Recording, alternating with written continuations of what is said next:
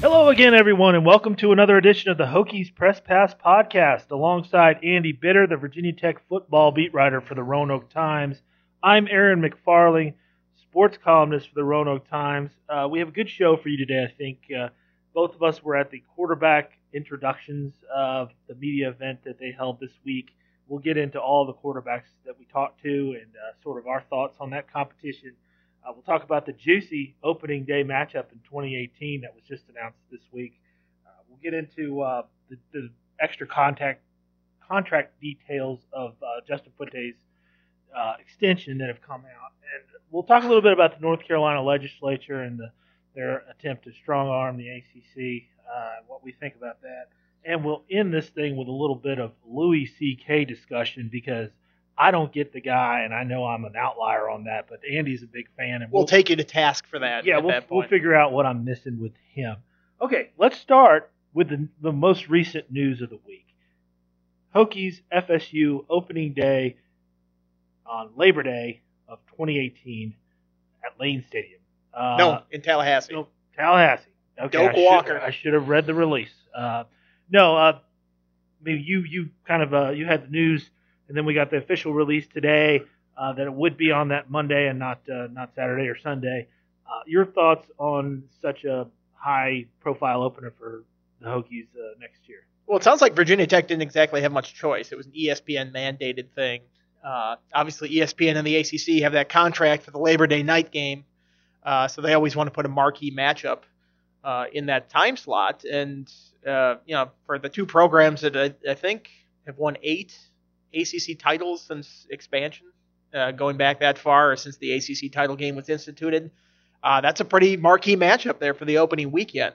I know Clemson is riding high right now in the national championship, but those are two really stalwart programs in the two divisions there facing off, and they don't play every year. So the fact that it's 6 years in between the matchups, I think they really wanted to highlight that game and put it there in the Labor Day night game. I mean, historically, those two schools I think have three of the top 5 highest-rated Labor Day night games on ESPN. So that's a pretty good matchup to be having. And the top spot was Virginia Tech, Ohio State a couple years ago, which was 10-plus million viewers at that game. So, I think you're probably catching Virginia Tech on an upswing again as a program. I think you can debate this year whether it's going to be a slight step backward or not, but I think 2 years from now, to open the 2018 season, that the program will be in pretty good shape, and Justin Fuente will have a good foothold established, and the program moving in the right direction at that point.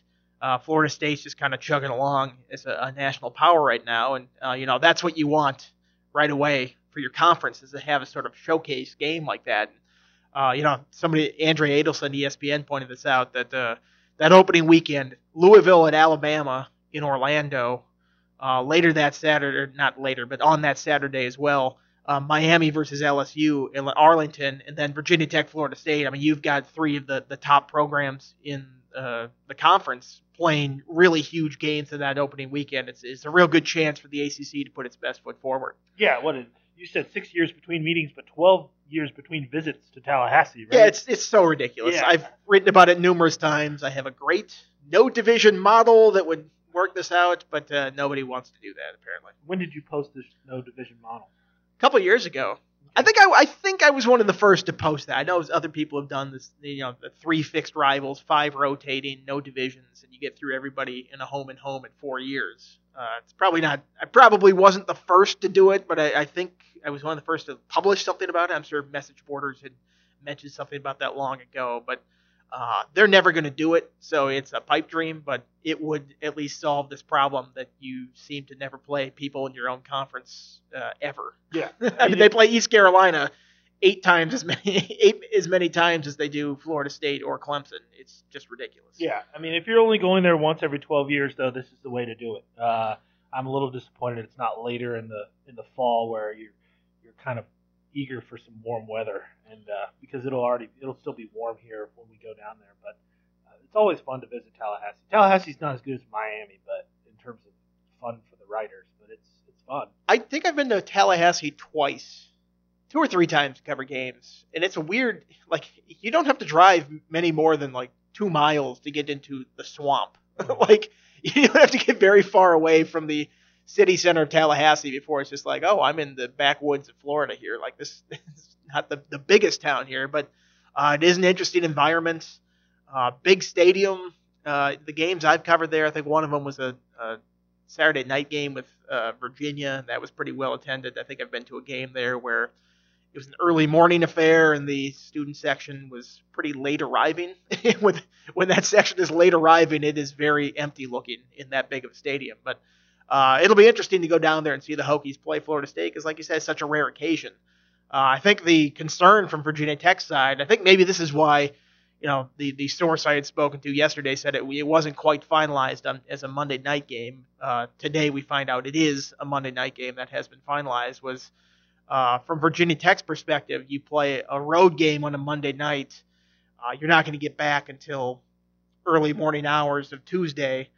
Tuesday's pretty much a wash at that point because you're exhausted from the game, and you have a game the following Saturday. This is sort of the same thing that they encountered when they played Boise State at FedEx, and everybody knows the result that happened after that. And that wasn't just because they played on Monday night. I mean, obviously they were devastated by that loss, didn't prepare properly for James Madison, then James Madison took it to him. So you have to give some credit to the Dukes in that sense. But, I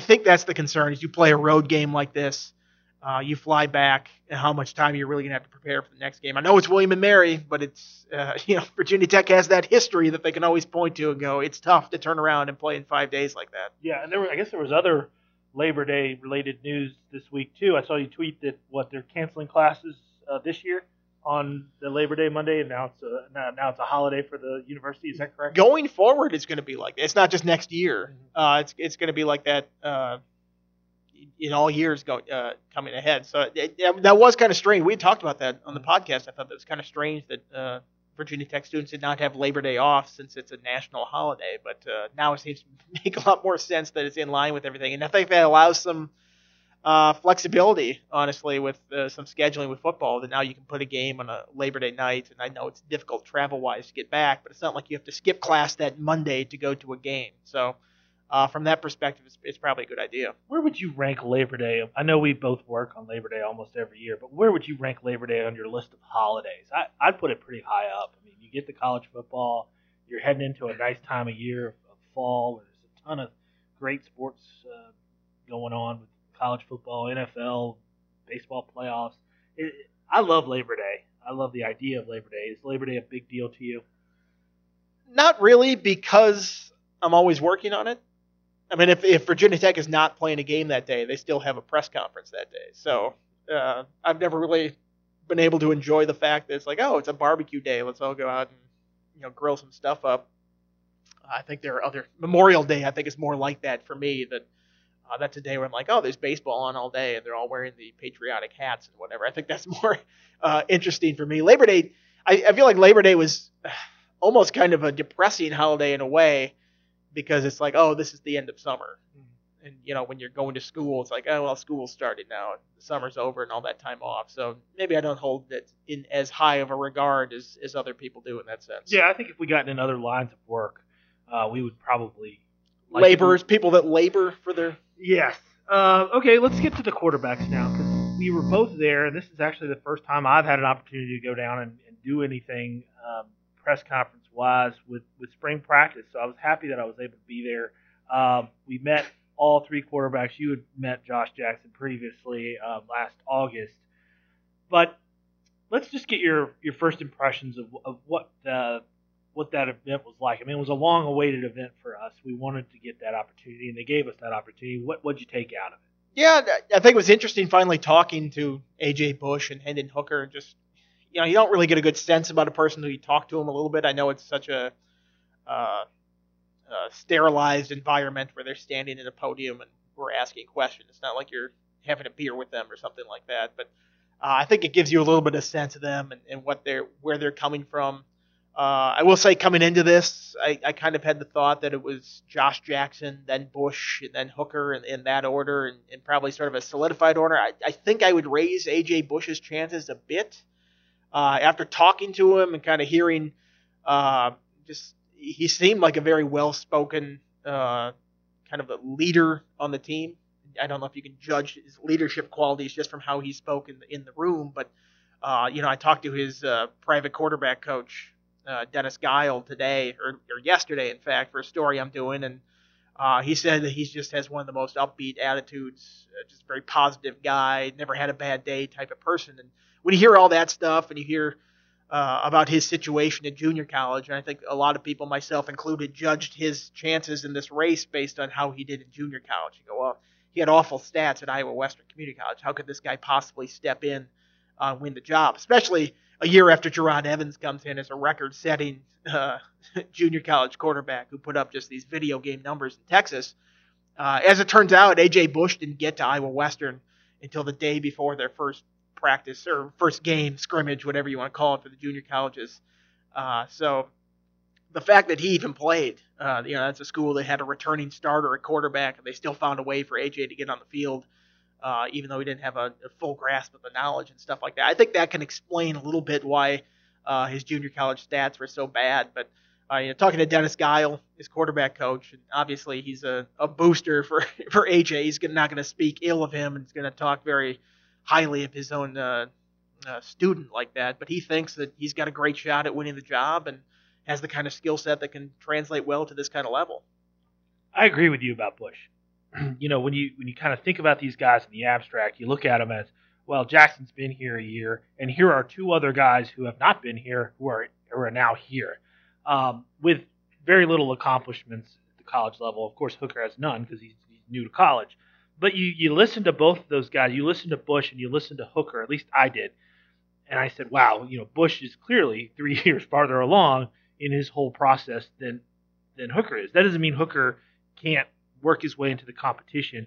But I left there thinking this is between Bush and Jackson, with Jackson still having the edge. But Bush impressed me with sort of, he has this life experience that Hooker doesn't. He's failed. He's swallowed his pride. He's gone to a junior college and been told that if he wants socks, he's going to have to go to Dick's because they don't give him socks just willy nilly there. And he didn't have a bad attitude or regret about it, at least publicly to us. He said, look, these are all things that I think have put me in this position that I'm in now, which is a very good position. I mean, let's face it, he's in a spot now where he's legitimately competing for the starting job at a school that made the ACC title game last year. I think that's part of the reason why they pursued A.J. Bush in the offseason. But, part of it was the timing. They found out Jerod was going to the NFL pretty late in the process. I think had the coaches had an inkling of that earlier, they would have been in the quarterback transfer market a lot earlier. I know Max Brown was the guy who went to Pittsburgh, and I think he had committed to Pittsburgh in early December. You wonder if they knew Jerod was going to go somewhere else, if they would have tried to get in on something like that a little bit sooner in the process. So part of it is just sort of the timing that, A.J. Bush was a guy that was available. He was a guy that, they think fits the system pretty well. But also from sort of a mindset standpoint, it was a guy who was hungry to come in and win a job like this. And I think Fuente spoke about it a lot of times. They were looking for the right fit for this competition. And the fact that A.J. had not been a starter at his previous stop and not been sort of this top flight recruit when he was in high school. I think he was a 2-star guy going to Nebraska. Never really got on the field there. I think you can read between the lines, and the fact that he went to junior college kind of makes you know that he didn't think he had a fair chance in that competition. Certainly with the coaching change, he committed to one staff. Mike Riley comes in with a new staff. So I think he wanted a fresh start. I think he's a hard worker that wants to go for the job, and that's what Fuente wanted, and that's somebody that's fit well in the room. Something that struck me about both of the newcomers, Bush and Hooker are very. You see the numbers on the page, 6'4", 215 or whatever they are. I think Hooker's listed at like 196, but and he looks kind of, like he has the ability to fill out. He's projectable, but they're both physically impressive. I mean, what's going on with these monsters that have been coming through the Virginia Tech quarterback room? I mean, Logan Thomas, freak. Gerard Evans, no small man. Is that the prototype now? I mean, I guess everybody wants a 6'4" athlete who can play, but Jackson's not that. I mean, he's 6'1", 210. He looks more like Michael Brewer, maybe a stronger version of Michael Brewer than he does either of those other guys. But were you impressed physically with those two when they walked in the room? Yeah, it was. And I think one thing about AJ Bush is he's a lot thicker than I thought he was. I mean, he's like 214, 220, something like that. And that's obviously 20 pounds heavier than what Hooker was. And you're right, Hooker looked very much like a freshman, like somebody who needs a year in the cafeterias and the weight room before he's really going to be able to go out there and hang physically with a Division I defense. But that's just sort of the style of quarterbacks these days. I mean, you mentioned Logan previously. Well, Bucky Hodges was recruited as a quarterback. He was basically a Logan clone in terms of body type. Dwayne Lawson didn't stick around here. He was another guy that was 6'5", 6'6", real big player like that. I mean, I think that's just sort of the way the game has gone. I'm trying to think of the Paxton Lynch, I guess. Yeah. I'm trying to think. Quarterbacks have always sort of been big like that. I'm trying to think of like sort of the dual threat guy that Michael Vick obviously wasn't tall like that. I think of somebody like Vince Young. He was like a 6'4", 6'5" guy, maybe even taller than that. Real good runner, real good athlete like that. So I think they're just the more you see these colleges go to this sort of dual threat, run pass option type offense, they got to find somebody that not only can throw the ball, but is a big enough athlete that they can sustain a big part of the running game or take on a big part of the running game and not get broken in half when a defense comes up and hit them. And one way to do that, I guess, is to have your quarterback be one of the biggest guys on the field. Well, and that leads us to one of the questions at the press conference was Norm Wood had done some research, I guess, him and David Teel. Well, he was asking the question on David Teel's behalf, and Teel had to take a phone call. I think he was doing a story on Malcolm Brogdon, who happened to call him back right in the middle of that press conference. So the burden fell to Norm to ask this question. And the question was something along the lines of, since 2008, you haven't had a quarterback miss any significant time in your coaching career.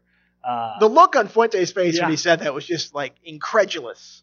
He's just like, "Are you kidding? You're actually bringing this up?" And to defend Norm here, I mean, there's nothing wrong with bringing it up. It's not like the quarterbacks are going to get injured at this point because he mentioned that. As superstitious as these Virginia Tech coaches are, I guess they just don't like talking about it or jinxing themselves in that sense. But I guess Fuente will be jumping over cracks in the sidewalk and stuff, not avoiding ladders to walk under if he can, just to keep the string of health going at his quarterback spot. Yeah, and he didn't give any answer at all. But your postulation, whatever the word is there, I mean that bringing in big guys who are durable might have something to do with it. I mean, I know you weren't exactly connecting the two, but if he's had good health at his position over the years, that might be part of it. I think it could be part of it. Obviously, if you're a 240-pound guy, you can absorb a hit a lot better than a 190-pound quarterback. I think the other part of it is just sort of physics. Michael Brewer separated his shoulder because a 300-pound lineman landed on him at the right angle. Like, I don't care how big you are. If that happens, it's still going to separate your shoulder. Or if somebody hits your knee at an awkward angle, you could be 250 pounds, but your knees are still pretty vulnerable in that situation. So I think there is a certain degree of luck in this whole thing that they've just been fortunate not to get hit by that injury bug. Yeah. Or how about Logan against UCLA? In El Paso. I mean, that was, you're not. It doesn't matter how big you are. Sometimes just freak things are going to happen on the football field. Freak things that are, a targeting penalty that didn't get called. Right. I'm still kind of astounded to this day how that didn't get a targeting penalty. I think Logan was too. I think you saw him at halftime of that game walking up the field, going to the refs like, what the heck, man? Like, if that's not targeting, what is targeting? Like, I don't understand it. Like, for something to knock me out of the game as a 6'6", 250-pound quarterback, that has to be targeting. Is there any more debated penalty than targeting? I mean, when you tweet that was a target, you're going to... Oh, yeah, I caught it in the Belk Bowl. I'm like, oh, that's definitely targeting on Terrell Edmonds. He's going to be ejected. And then he wasn't. And people were like, maybe let the officials call the game. I'm like, for God's sake, just relax, people. Twitter's just the worst sometimes, the absolute worst. But yeah, it's a confusing penalty because first of all, it's such a slight difference between what is targeting and what isn't. And second of all, the way the rule is written, everybody misinterprets what it is. So, you see a hard hit, and I think the instant thought is that's targeting because he hit him really hard. And sometimes it's tough to figure out what is and what isn't. I know there was one on Sean Huelskamp a couple years ago at ECU where it's like, really? He basically touched the quarterback down as he was sliding, and they called targeting on that one. I don't quite understand that, but that's the rule, and they're going to err on the side of caution, I guess. And it'll continue to be a very misinterpreted rule over the years, I guess. Well, and then you get the whole, scenario where a player's coming in with his head up and lowers his head. Yeah, that's the part that's tough too. And it's like you're talking about a split-second reaction in 30 yards down the field to a receiver coming across the middle, where when you launch yourself, I guess that would be the definition of targeting if you're launching yourself into somebody's head. But when you go to hit somebody, you're aiming at a spot. Then all of a sudden, if a helmet comes into that becomes targeting. So it's kind of unfair in some situations for defensive backs. I feel like they could change the rules. There's like egregious targeting and there's like accidental targeting. I don't know if the accidental targeting necessarily deserves an ejection. I think what they're trying to legislate out of the game is the guys that come across the middle, just head down, spearing the guy right under his chin.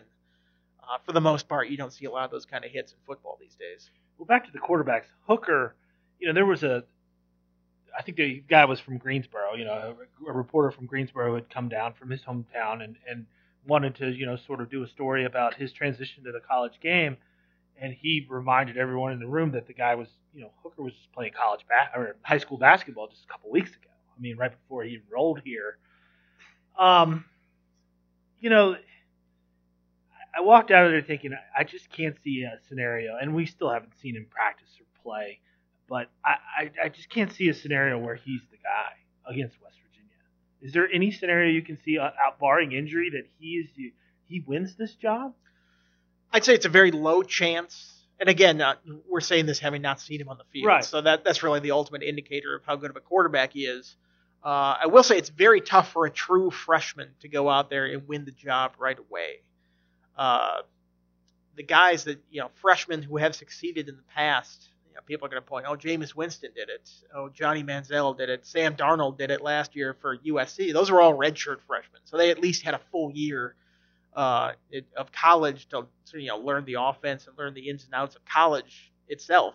Not even talking about football. So I think that makes it very difficult. I think the other side of it that makes it difficult is, you've seen freshmen step in and play right away, true freshmen. I think late in his first true freshman year, Lamar Jackson at Louisville really kind of took over. That's when he first started coming on the scene there. I think it helps to have a supporting cast that allows somebody that inexperienced to thrive. For instance, I would say if Hendon Hooker was stepping into last year's offense, where you have future NFLers around you and Isaiah Ford and Bucky Hodges, and you've got Sam Rodgers in the backfield and a veteran right side of the line and with Augie Conte and John McLaughlin, in addition to other guys like Cam Phillips and Wyatt Teller and all the really good supporting cast around him, I think there's a better chance of that true freshman coming in and succeeding right away. But you've listened to Justin Fuente, and what's your biggest concern? The quarterback or the supporting cast? He'll say the supporting cast all the time. So you need to have an environment or a situation that young quarterback is stepping into where they can succeed. And I don't necessarily know if Virginia Tech has that coming up this year, which is why I think I would give the edge to the older guys. Naturally, I would, just because they're older. That's usually the case, but especially so in this situation.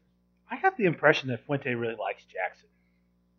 That was I'm reading the that's been my opinion from, when he first got you. I mean, that was the first recruit that he visited after getting the job. After being introduced as the head coach, the first recruiting trip he took was to fly up to Michigan and make sure that Josh Jackson was going to sign with him.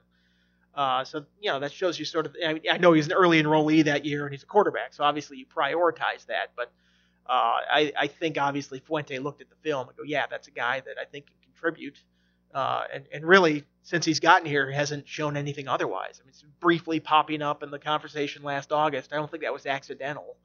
I think he's a pretty good quarterback that's, given a shot, could be a productive player. Yeah, and Fuente was at the press conference too, and he was given multiple opportunities to sort of pick Jackson apart. Some weaknesses. Throw out those outgrow lines. Don't don't get out the anointing oils just yet. All that stuff. And he said there's some things the guy needs to work on, but it didn't seem like he was all that overly concerned. I think that's part of the reason that their supporting cast is a bigger priority right now. I think he believes that he's got a guy there that can go out there and perform right away for him. I think part of it is that I don't get from our brief talks with Josh Jackson that he's got this bravado about him, that he needs to be taken down a notch or anything like that, and like, I think I'm the best already. The guy's, the most striking thing he talks to us all the time about is The Lion King and how much he likes watching that. I think he almost kind of makes fun of himself in that sense. I thought he was going to be sick of talking about that, but he brought it up like several times. He brought it up, and then the great little nugget that he adopted a dog and he named it Simba, which of course he named it Simba. Yeah. From the Roanoke Valley SPCA, where my wife is the veterinarian. There you go. There's our connection. There we go. Without my wife, there's no Simba. I'm going to get that. Did you get that in the story the other day? I didn't. Yeah, come on. But yeah, I think he's a guy that just kind of has his head in the right place. He doesn't think he's a superstar already or anything like that. And I don't know if that comes from the fact that he's been around college football his life. His dad, Fred Jackson, was the Michigan running backs coach, so maybe he just understands college football a little bit better than some people, or understands the kind of work that goes into it. But I think Fuente is sort of on the same wavelength with him in that sense, and maybe doesn't have to publicly take him down a notch as much as other people he might have to. Yeah, I was struck by how relaxed he was. You've talked about it before, but it is different being sort of this dark horse guy who gets into the competition late like he did last year, and being the front runner for the job, which we all assume that he is.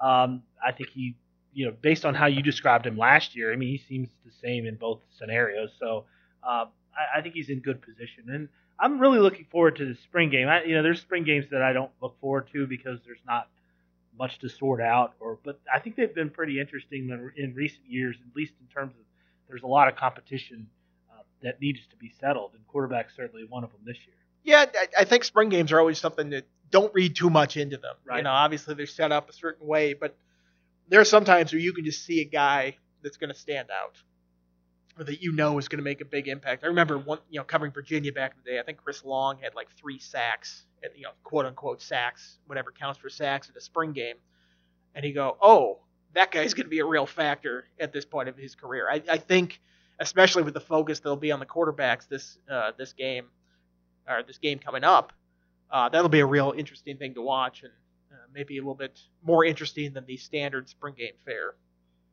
All right, you got some more contract details. The assistants are getting a little bump, a little cheddar. Yeah, there's a additional $167,000 to spend on assistant salaries. That's a $3.4 million initial pool. I think Virginia Tech spent close to all of that the first time, so it's a little bit more money they can spend there. There's also bonuses written in for guys that don't have it in their original letters of appointment. I think Bud Foster is the only one with a contract that actually has anything like that. But if they win the ACC championship, it's $10,000 per coach. If they make it to the title game but lose, it's $5,000 per coach. So those are just little things that you see the contract extension. You go, oh, Fuente got a big boost. Well, he didn't really. He's making the same salary that he was set to make this year as it was. A little bit sweeter, bonuses possibly for performance, quicker escalators with his base salary and retention bonus and stuff like that down the line. But part of it was he was looking out for his assistant coaches, and I think he has a very strong bond with his assistant coaches. I think 5 of them came with him from Memphis. A bunch of them coached with him at Illinois State. These guys go back a ways. So the fact that when he was getting a sweetheart deal with Virginia Tech, the fact that he thought about his assistant coaches and wanted to boost their salaries a little bit too, I think that tells you a little bit about his mindset and his approach to this whole thing. Yeah. Well, if you're a regular listener to this podcast, we do appreciate you, and that Khalil Pimpleton is our guy. Or my guy. I should say my guy. Aaron has claimed him as his guy. I proposed that we had a Khalil Pimpleton minute today to discuss Khalil Pimpleton, and it was vetoed. We'd have to come up with like a theme song. This is my thought. I'm not going to come up with a Khalil Pimpleton minute until A, we've either spoken to him, or B, seen him actually practice on the field. So Kaiser Soze. Yeah, I'll pump the brakes on the Pimpleton hype train just ever so briefly. I think he's going to be a big contributor on this team this year, but I would like to see him in person before we continue to talk him up so much here. If he doesn't play in the spring game, I'm just going to shred Fuente for 18 inches. Just what is this guy doing? He's leaving the best talent in the world on the bench. All right, let's talk a little bit about this North Carolina thing. I don't think the debate should be whether or not it's where people should go to the bathroom or anything like that. But anybody who saw the news this week, ESPN reported that the North Carolina lawmakers, some of them have proposed a bill that would make North Carolina and NC State have to leave the ACC if the ACC were to boycott them again because of their laws. I wrote a little blog post about that today, basically looking at the change that this bill would have to go through and saying I don't even think it could make it to step 5 on this chain that it would need. I don't think they can make it to step 2, whatever the next step in this process is. As I noted in the blog, step 1 is like a bill defines what a bill is. It says a bill, is a proposed law. Any competent individual can propose a bill. That's debatable. I know. I think that might derail it right there. But I mean, what bluster from this lawmaker? And when politics and sports collide, it happens a lot with stadiums and other things. But when politics and sports collide, usually the politicians end up looking pretty dumb. And I think this guy's looking pretty dumb. Yeah, there's like 4 or 5, and I'm probably underselling it. Probably a good deal more than that. North Carolina legislators that are just embarrassing the state on a whole. I think there was recently a proposal as well to ban same-sex marriage again, even though it's been ruled on by the highest court in the land at this point. It's like, just what are these regressive bills that you keep putting out there? It's like Virginia looks like this bastion of progress relative to that, and I think Virginia's record is maybe not even as good as some other states. Well, we need to legalize gambling. That's well, damn yeah, sure. That should be your number one priority. It's such a petty response to what the ACC did. I don't think this guy, conferred with North Carolina or NC State. I think those two schools are like, wait, we're doing what now? What's going on in this situation? A, it will never gain any traction. It's not going to go anywhere. B, I mean, there's a Democratic governor in the state now. He'd veto that in a heartbeat if it got there. And C, it's impractical to begin with. I mean, if you left the conference, you'd be voiding your media rights as it is. I mean, there'd be a whole legal challenge involved in this whole thing. How long is that contract, the grant of rights? It's through it's like 2025 or 2024, something like that. And that's why the proposal is toothless, even if it were to make it far in the General Assembly, because he says in there that no later than the expiration of the grant of rights. It's such a grandstanding deal, and I guess mission accomplished on his part, because here we are talking about it. I guess that's the only reason he brought it up, because he knows it's not going to go anywhere. So the fact that we're talking, it's such an idle threat. I mean, I feel like if the ACC really it came to this, the ACC would be like, okay, see ya, have fun, go join another conference. Like North Carolina is the only one of those two I think that would be really marketable just because of its basketball school.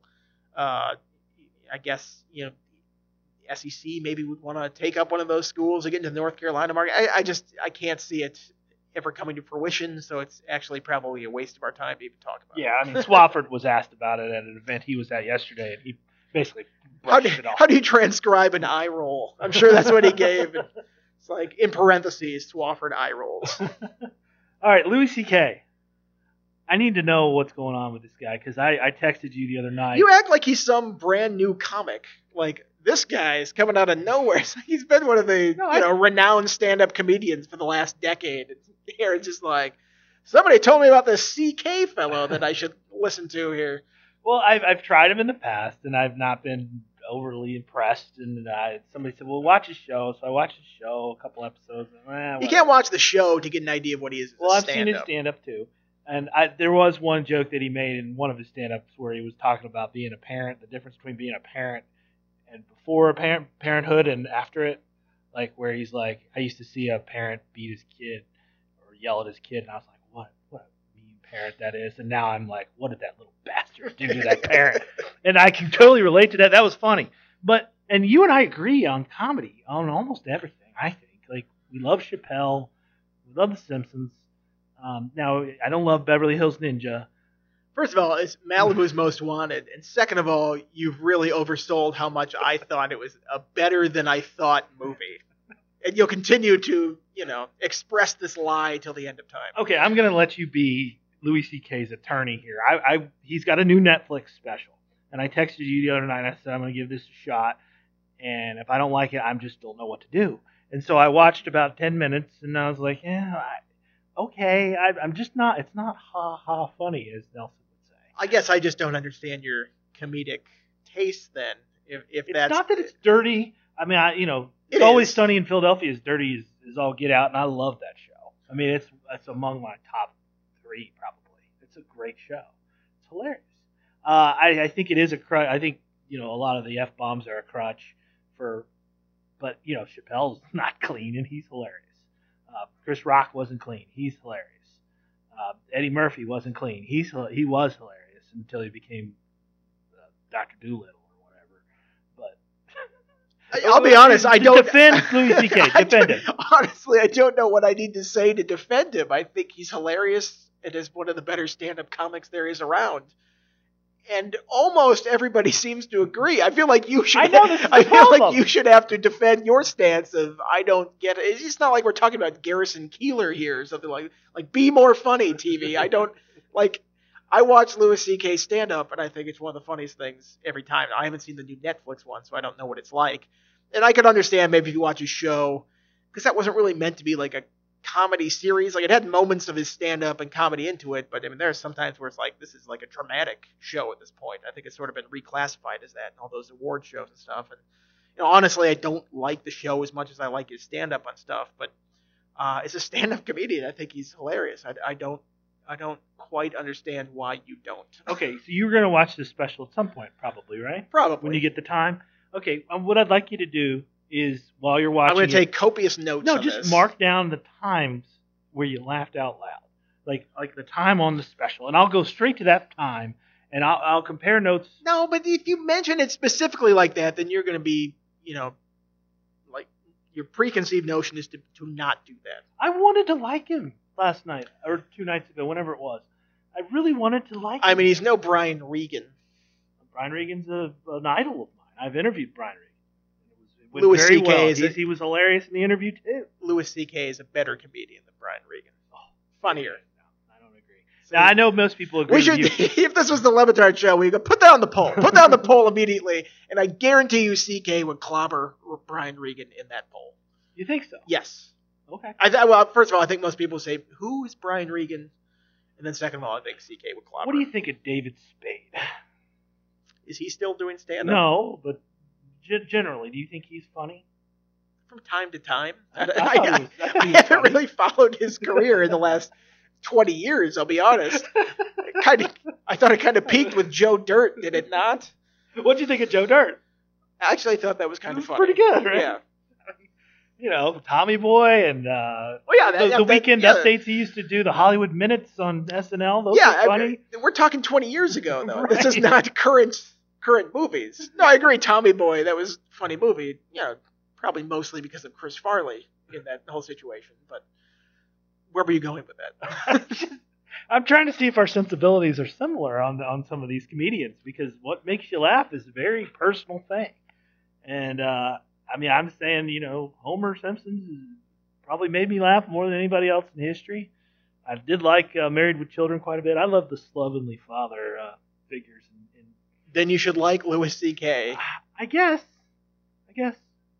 We'll get back. You watch this special. I will. Put this on your to-do list, and maybe you can educate me.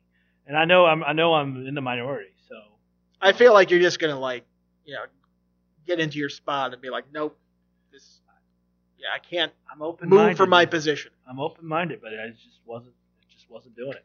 All right, well, this will be a little bit shorter one today because we'll get back again together next week and preview the spring games. Does that sound good? Yeah, it's gonna be next week. We'll record this after we actually get to see a bit of practice. Are you gonna come out for that? I think I will. Okay. Yeah, I think I got a lot out of just being there.